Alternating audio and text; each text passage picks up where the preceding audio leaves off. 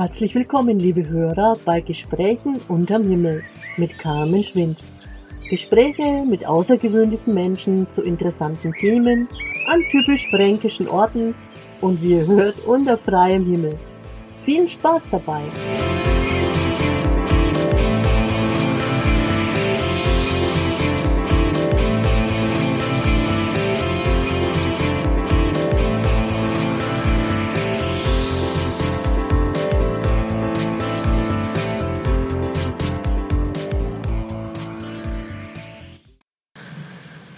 Hallo, liebe Freunde der gepflegten Unterhaltung. Heute habe ich mir zum Podcast einen ganz besonderen Menschen hierher geholt. Und zwar ist er vom Olymp heruntergestiegen, unser Whiskygott, der Sepp Kraus. Sepp, hallo, grüß dich. Hallo Carmen, servus. Ja, also jetzt an der Stelle tue ich auch gleich die Chrissy grüßen, weil von der habe ich das nämlich, weil die hat es einmal gesagt, der Sepp ist unser Whiskygott. Okay, also hallo Chrissy, du bist dran schuld, dass ich das jetzt so gesagt habe. Okay. Sepp, wieso bist du Whisky-Spezialist? Sag mir das einmal. Ein Spezialist, ja, selber will mir immer nicht so arg loben, ne, oder irgendwie so. Aber es ist kommen durch einen Irland-Besuch, 91. Ah, okay. Ne, das war, und da ist man das erste Mal mit Whisky zusammengekommen, ein wenig so. Ne. Also man kennt ja diese amerikanischen Whisky, will jetzt die Marke nicht sagen, genau, die wo dann mit Cola gemixt werden. Ne? Richtig. Und da haben wir erst mal erfahren, dass Whisky ein ganz besonderes Getränk ist, das wo durch Mönche entstanden ist und die irischen Mönche haben das praktisch als erster erfunden. Das wusste ich jetzt auch nicht. Doch, ja, und es gibt so einen Streit zwischen Irland und Schottland, wer eher dran war. Ne? Okay. Aber die Iren, glaube ich, waren schon eher dran. Und vor allem die Mönche haben das als Arznei eingesetzt. Ne? Aha. Und man muss nämlich darum ist Whisky so interessant, weil er eigentlich nur aus Gerste gemacht wird. Ne? Mhm. Also bloß der schottische Whisky wird nur aus Gerste gemacht. Und diese karge Gegend da oben, und da ist ja nichts da. Ne? Also wir haben praktisch nur einen Obstler, Williams, Kirschen, die wo Fruchtaromen haben und alles. Ja. Und wir haben nur Gerste.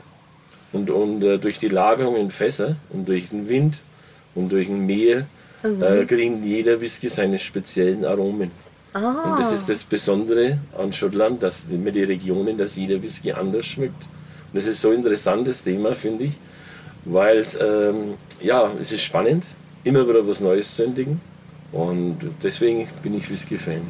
Ja, toll. Also wie gesagt, das mit den Mönchen, das ist mir jetzt auch ganz neu. War das dann so wie bei uns hier mit den Mönchen, dass die während der Fastenzeit ein Bier getrunken haben und in Schottland haben sie dann Whisky getrunken? Ja, oder?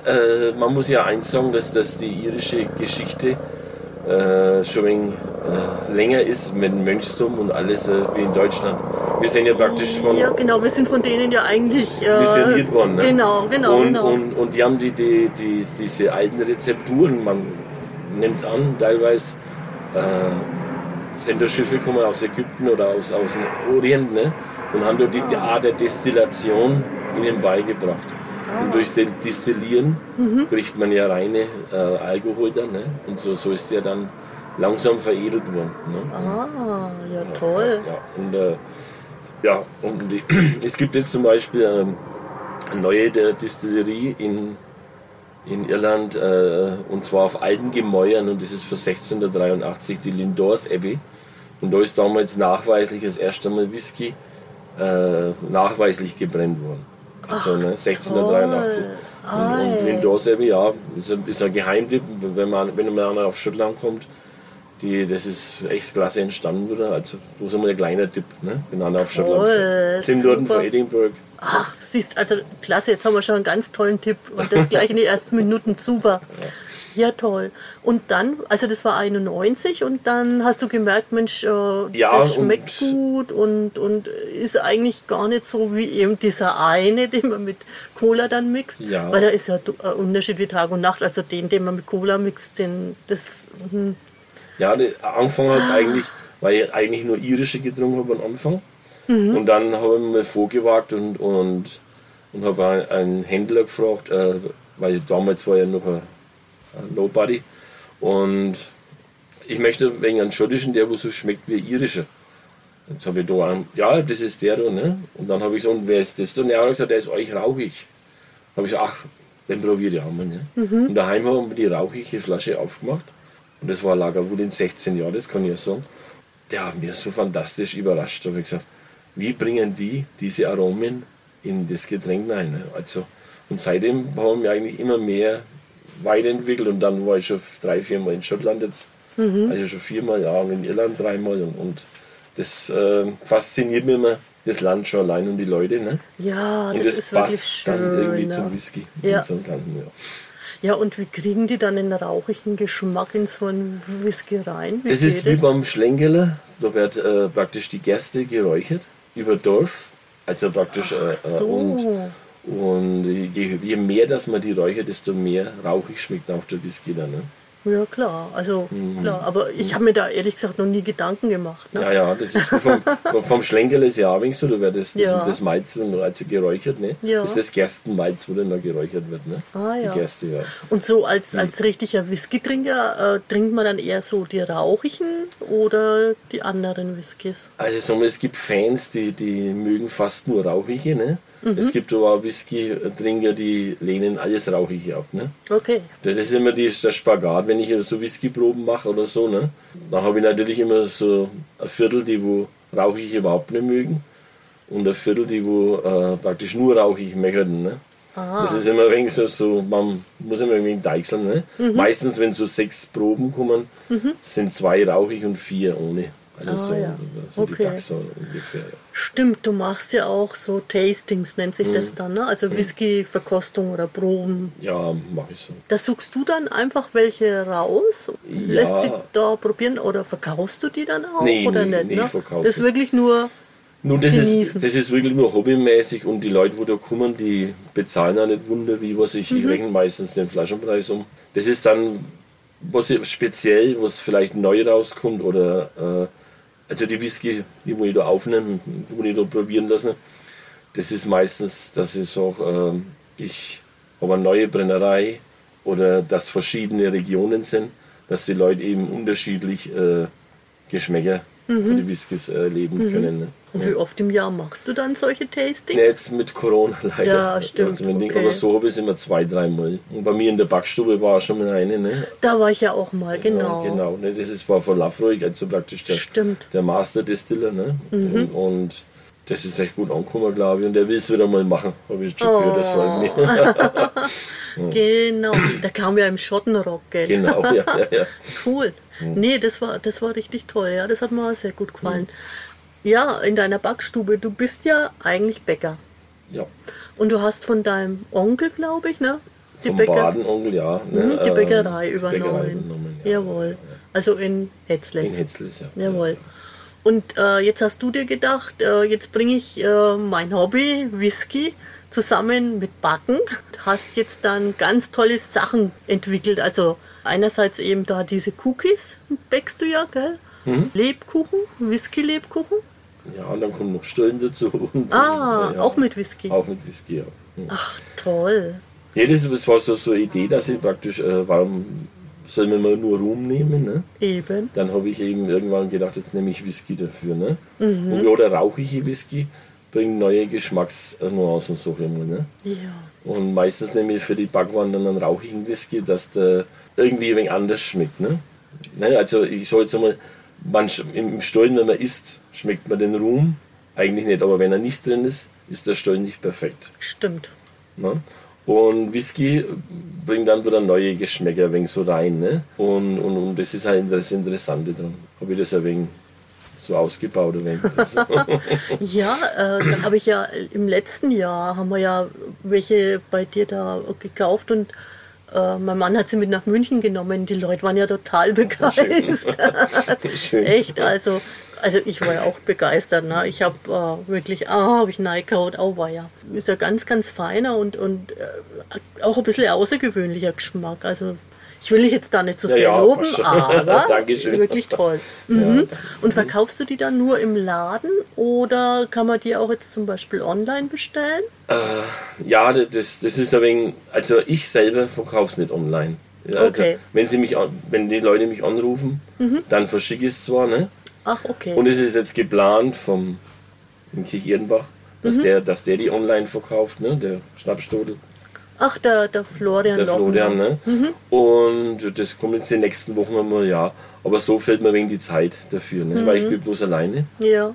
Und da muss ich schauen, dass ich irgendwie das zurecht bringe. Das alles. Was ich ja übrigens auch toll finde, weil du sagst, du bist alleine, aber du fährst ja zweimal in der Woche auch hier durch den ländlichen Raum, also hier die Dörfer ab und verkaufst dann an die Menschen auch Brot, Brötchen, also Backwaren halt. Ne? Also in letzter Zeit mit Corona hänge ich es nur noch hinten. Ne? Ja, ist klar. Das ist klar. Also so öffentlich verkaufe ich jetzt nicht mehr. Ich mache halt die Tüten zusammen. Also kann man bestellen und dann hängst du es hin, genau. Also, ja, aber das finde ich auch toll, weil hier braucht man wirklich ein Auto am Land, ne, um irgendwo hinzukommen. Genau. Und gerade all den Menschen das oder ist es, ja. Mir gefällt es immer, wenn ich nach dem Urlaub praktisch wieder zu den älteren Leuten komme und die freuen sich, dass ich komme. Ja. Das ist das Schöne. Ne? Das muss ich wirklich sagen. Ne? Weil dann das wertschätzt man dann irgendwie glaube ich, dass man sowas macht. Ne? Ja. Nee, also das finde ich auch eine ganz tolle Idee. Okay, jetzt noch einmal zum Whisky. Du selber, wie viele Sorten Whisky hast denn du daheim?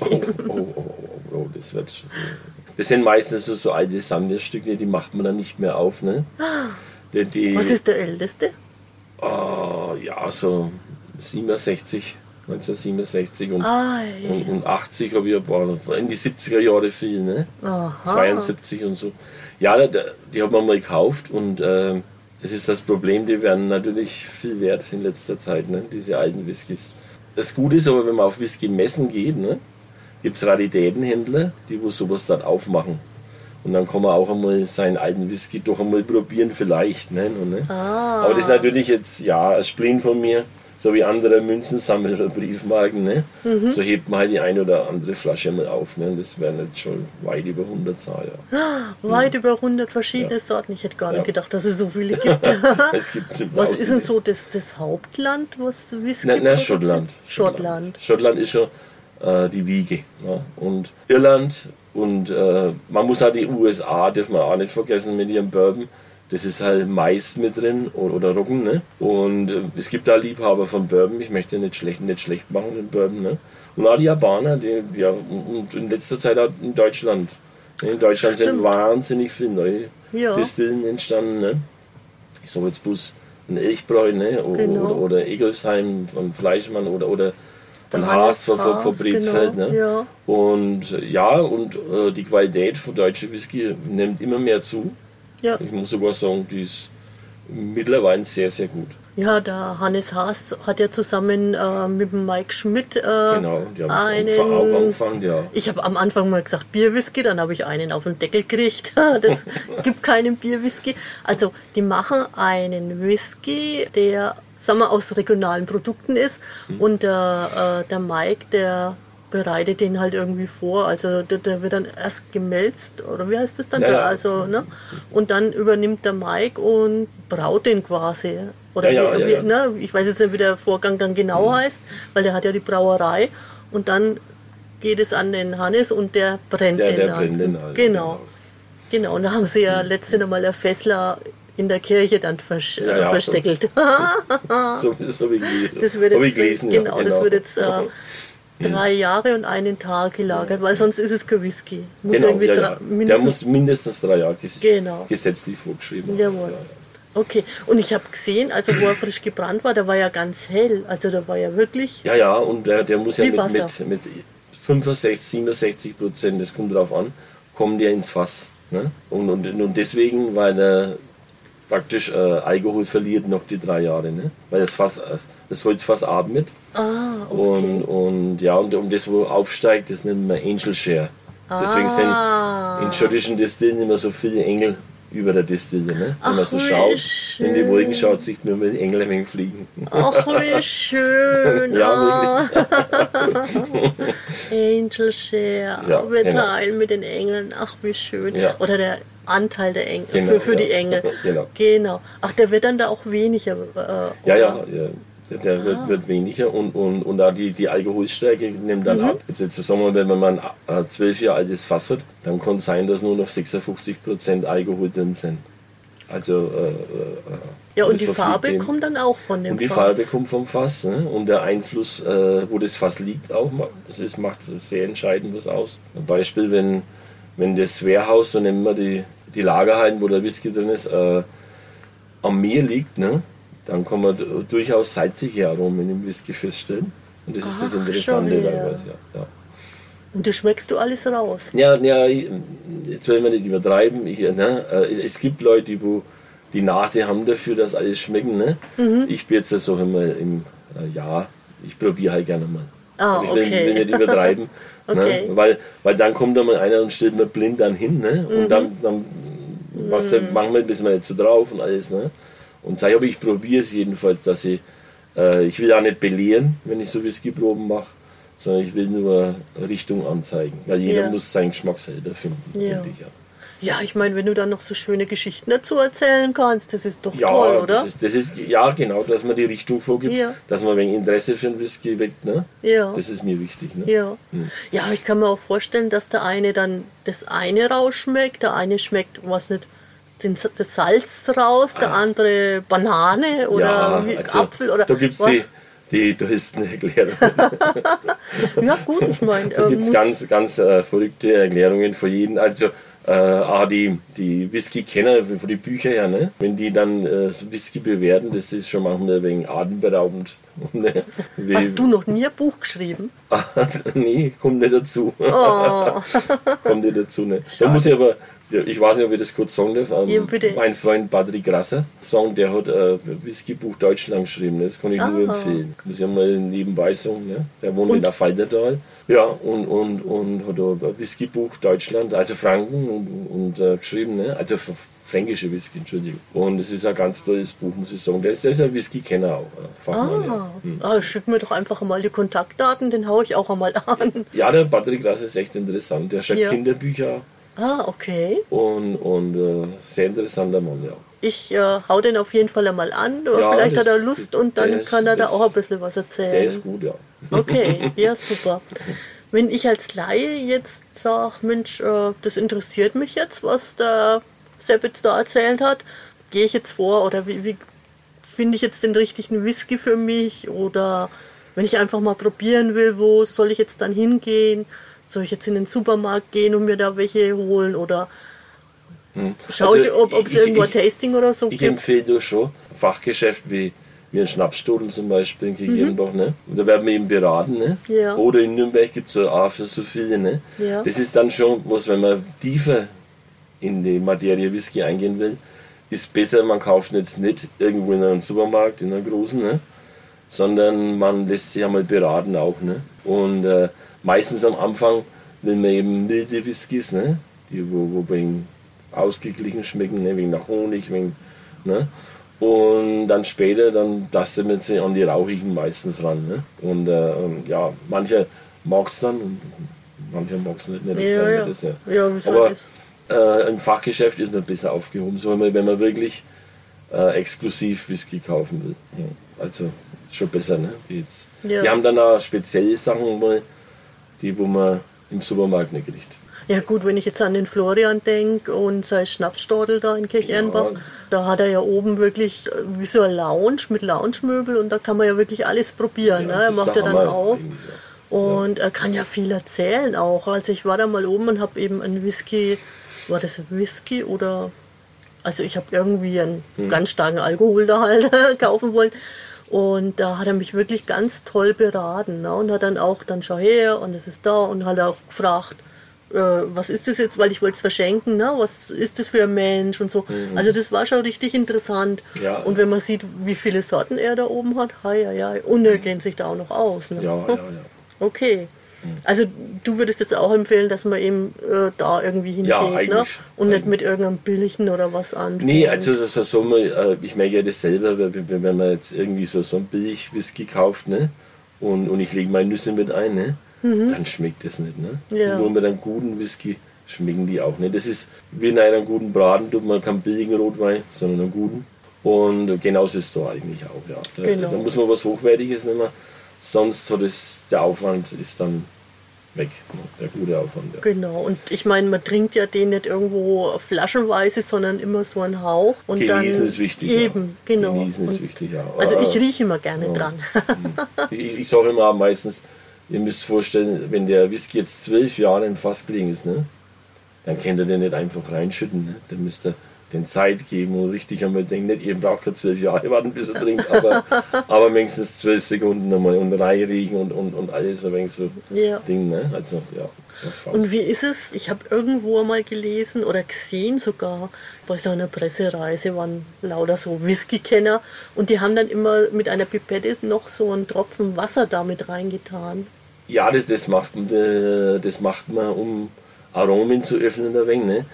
Falls der Whisky ein wenig stärker ist. Auch, ne? Sagen wir, der Whisky hat über 50%, dann ist er ziemlich alkohollastig. Ne? Und bei manchen Whisky, nicht bei allen, hilft der Tropfen Wasser, damit er ein wenig so Aromen frei macht. Dann schmeckt er ganz anders mit einem Tröpfchen Wasser. Ne? Okay. Und das ist nicht immer so, aber also was unter 40% mit Wasser, so einmal, dann ist schon Banschen, so einmal. Okay. Wie sagt mein Freund, der Georg Kugler, das ist dann Scholle.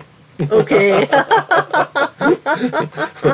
Und ja, weil die Geschmacksstoffe, der Genuss, der ist leider, muss er über 40% sein. Ja. Okay. So ist er, ja. Okay. Nee, weil ich zuerst gedacht habe, was ist jetzt das für Spleen oder so. Ja. Ne?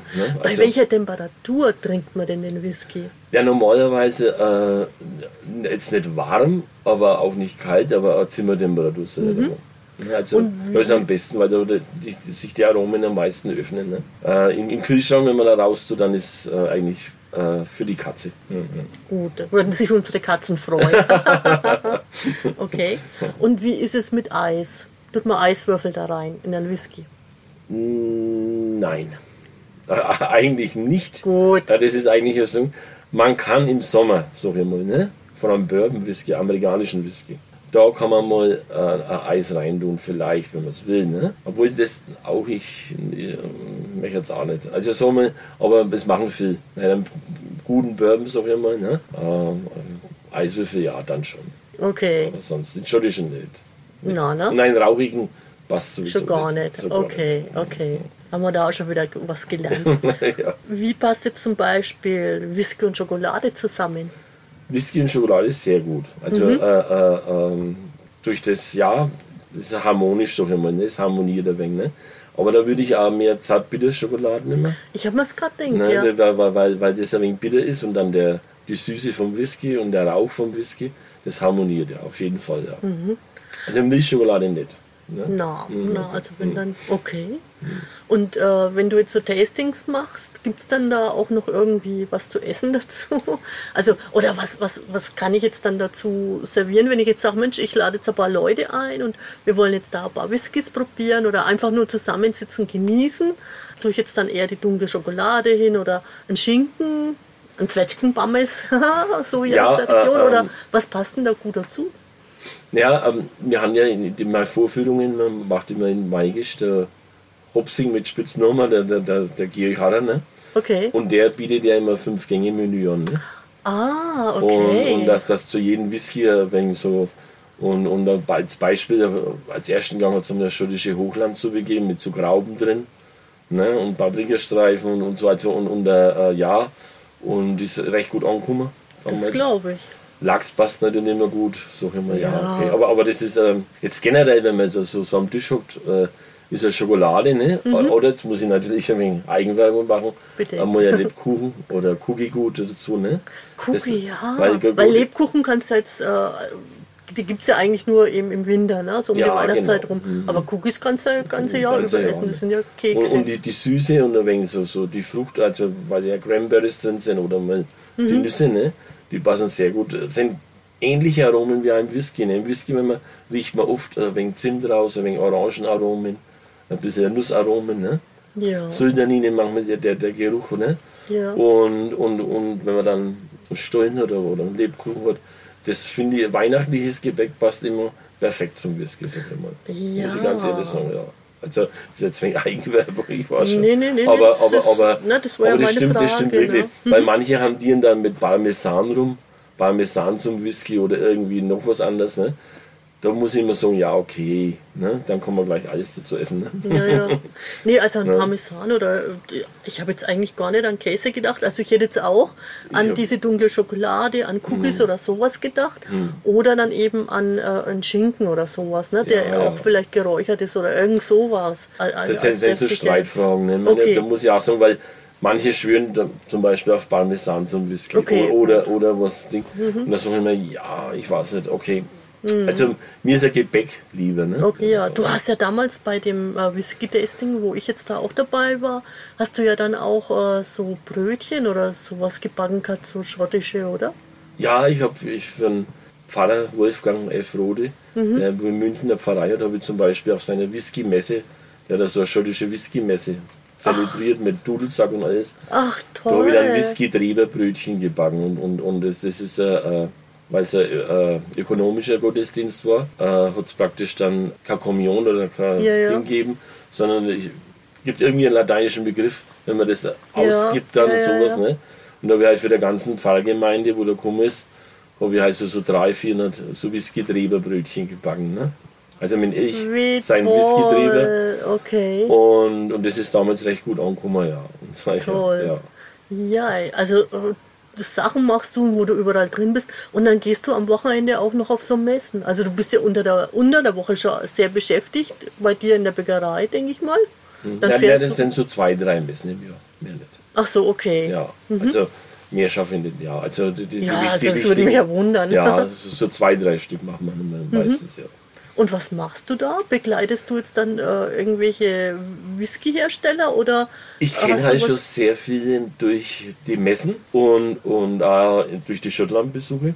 Also du besuchst dann die Messe? Ja, genau. Du bist kein Aussteller oder sowas? Nee, oder? Okay. Nee, das schaffe ich immer nicht. Das wäre schön, mal eigener Stand zu haben, aber nee, ich besuche die Messe. Da lernen wir immer wieder die Leute kennen, neue und alte Bekannte, die wo man schon kennt und das ist immer recht schön. Ne? Das ist, ja. Toll. So die Schotten, so muss ich sagen, sind immer, wenn sie mal aus der Schotte ist geizig, kommt nur das Gegenteil, muss ich sagen. Ne? Die Schotten sind eigentlich das Gegenteil von geizig. Ne? Muss ich echt einmal loben, meine Schotten. Ne? Okay, gut, dann loben wir sie jetzt noch gescheit. Ja. Also Schotten sind auf jeden Fall ganz nett. Super nett. Oh.